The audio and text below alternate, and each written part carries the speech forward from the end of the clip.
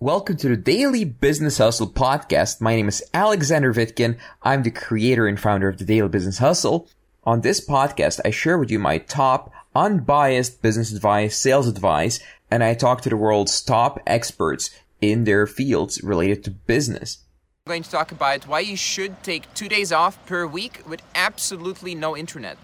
So you may have noticed that most of your friends, and probably yourself and me as well, to be honest, we're all addicted to the internet. In fact, you're looking at me now, probably in the middle of a bunch of cat videos or whatever you're into watching on YouTube or Facebook or wherever you're watching this. And I totally get it. I also do that. I think we've all been trained to obey the notifications, to obey the emails. And what I've been doing for the past year is I bought a tracker for my stress. And what I've noticed is this is one of the main causes of stress. This is an HRV meter, not perfect, but it's pretty accurate. So you can try it as well. It's called Garmin, whatever.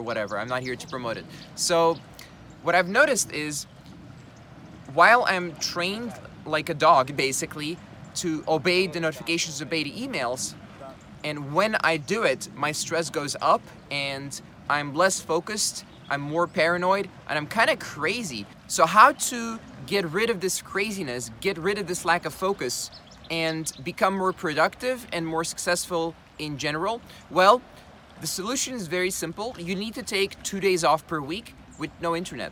Give your phone to someone else. Like the person holding my phone right now, I just give the phone to that person, and I'm not allowed to touch the phone unless I'm filming a video or unless I'm doing something related to the trip, right? Like Google Maps, for example. But internet cannot be on, emails cannot be on, notifications cannot be on.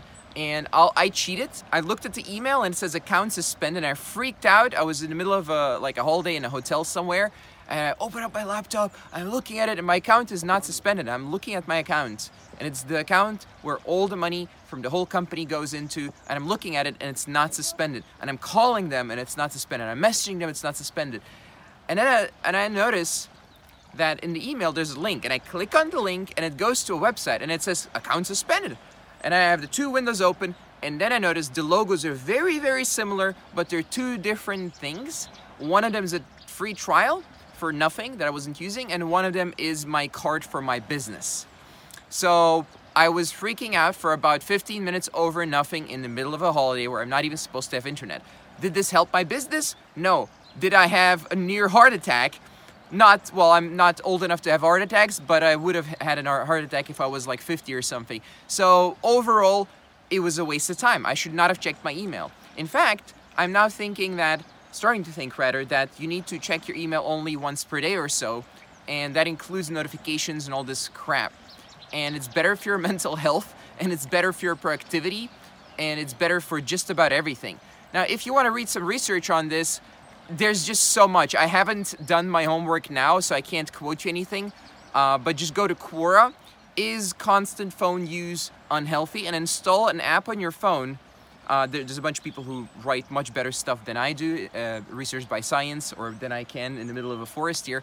But find it on Quora, and then install an app on your phone that tracks your phone activity. And you'll notice that some days you can easily spend 25% of your time in a whole day on your phone. And that's kind of scary. That's a lot of hours on your phone. Is that really productive hours? Do you need to be there during every notification? Is that really necessary? Does it produce any results? There's another app, again, I can't name it off the top of my head, but there's a bunch of them, to be honest. You can just Google some. They track your behavior on your laptop, and you can track exactly what you're doing, and you can log it and see this is the productive work, this is the unproductive work, and then you can give away the unproductive, the low-value activity work to employees, and then you can focus on the productive work. And that shit works. That actually produces better results in business because you can focus not on the $5 an hour activities, but on the $500, $1,000, $10,000 plus per hour activities. Sounds crazy, especially if you still have a job, but in business, it's possible. That's why CEOs of bigger companies, they have multiple layers of people between them and anyone who wants to talk to them. Because they don't need to talk to anyone, almost. They need to talk to maybe 5 people. And when they choose to, they can go down, let's say, into the work area or whatever you want to call it, and talk to everyone, right? So they can choose when they do it. They don't get pushed into talking to people. So that's what I wanted to share with you today. Hopefully this will help you become more focused, more productive, less crazy. All right, this was our show for today. Please subscribe, rate, and review this podcast if you like it. I'll see you next time. If you'd like to find out more about me, visit vitkin.net. That's VITKIN.net. Thank you for listening to the show, and see you next time.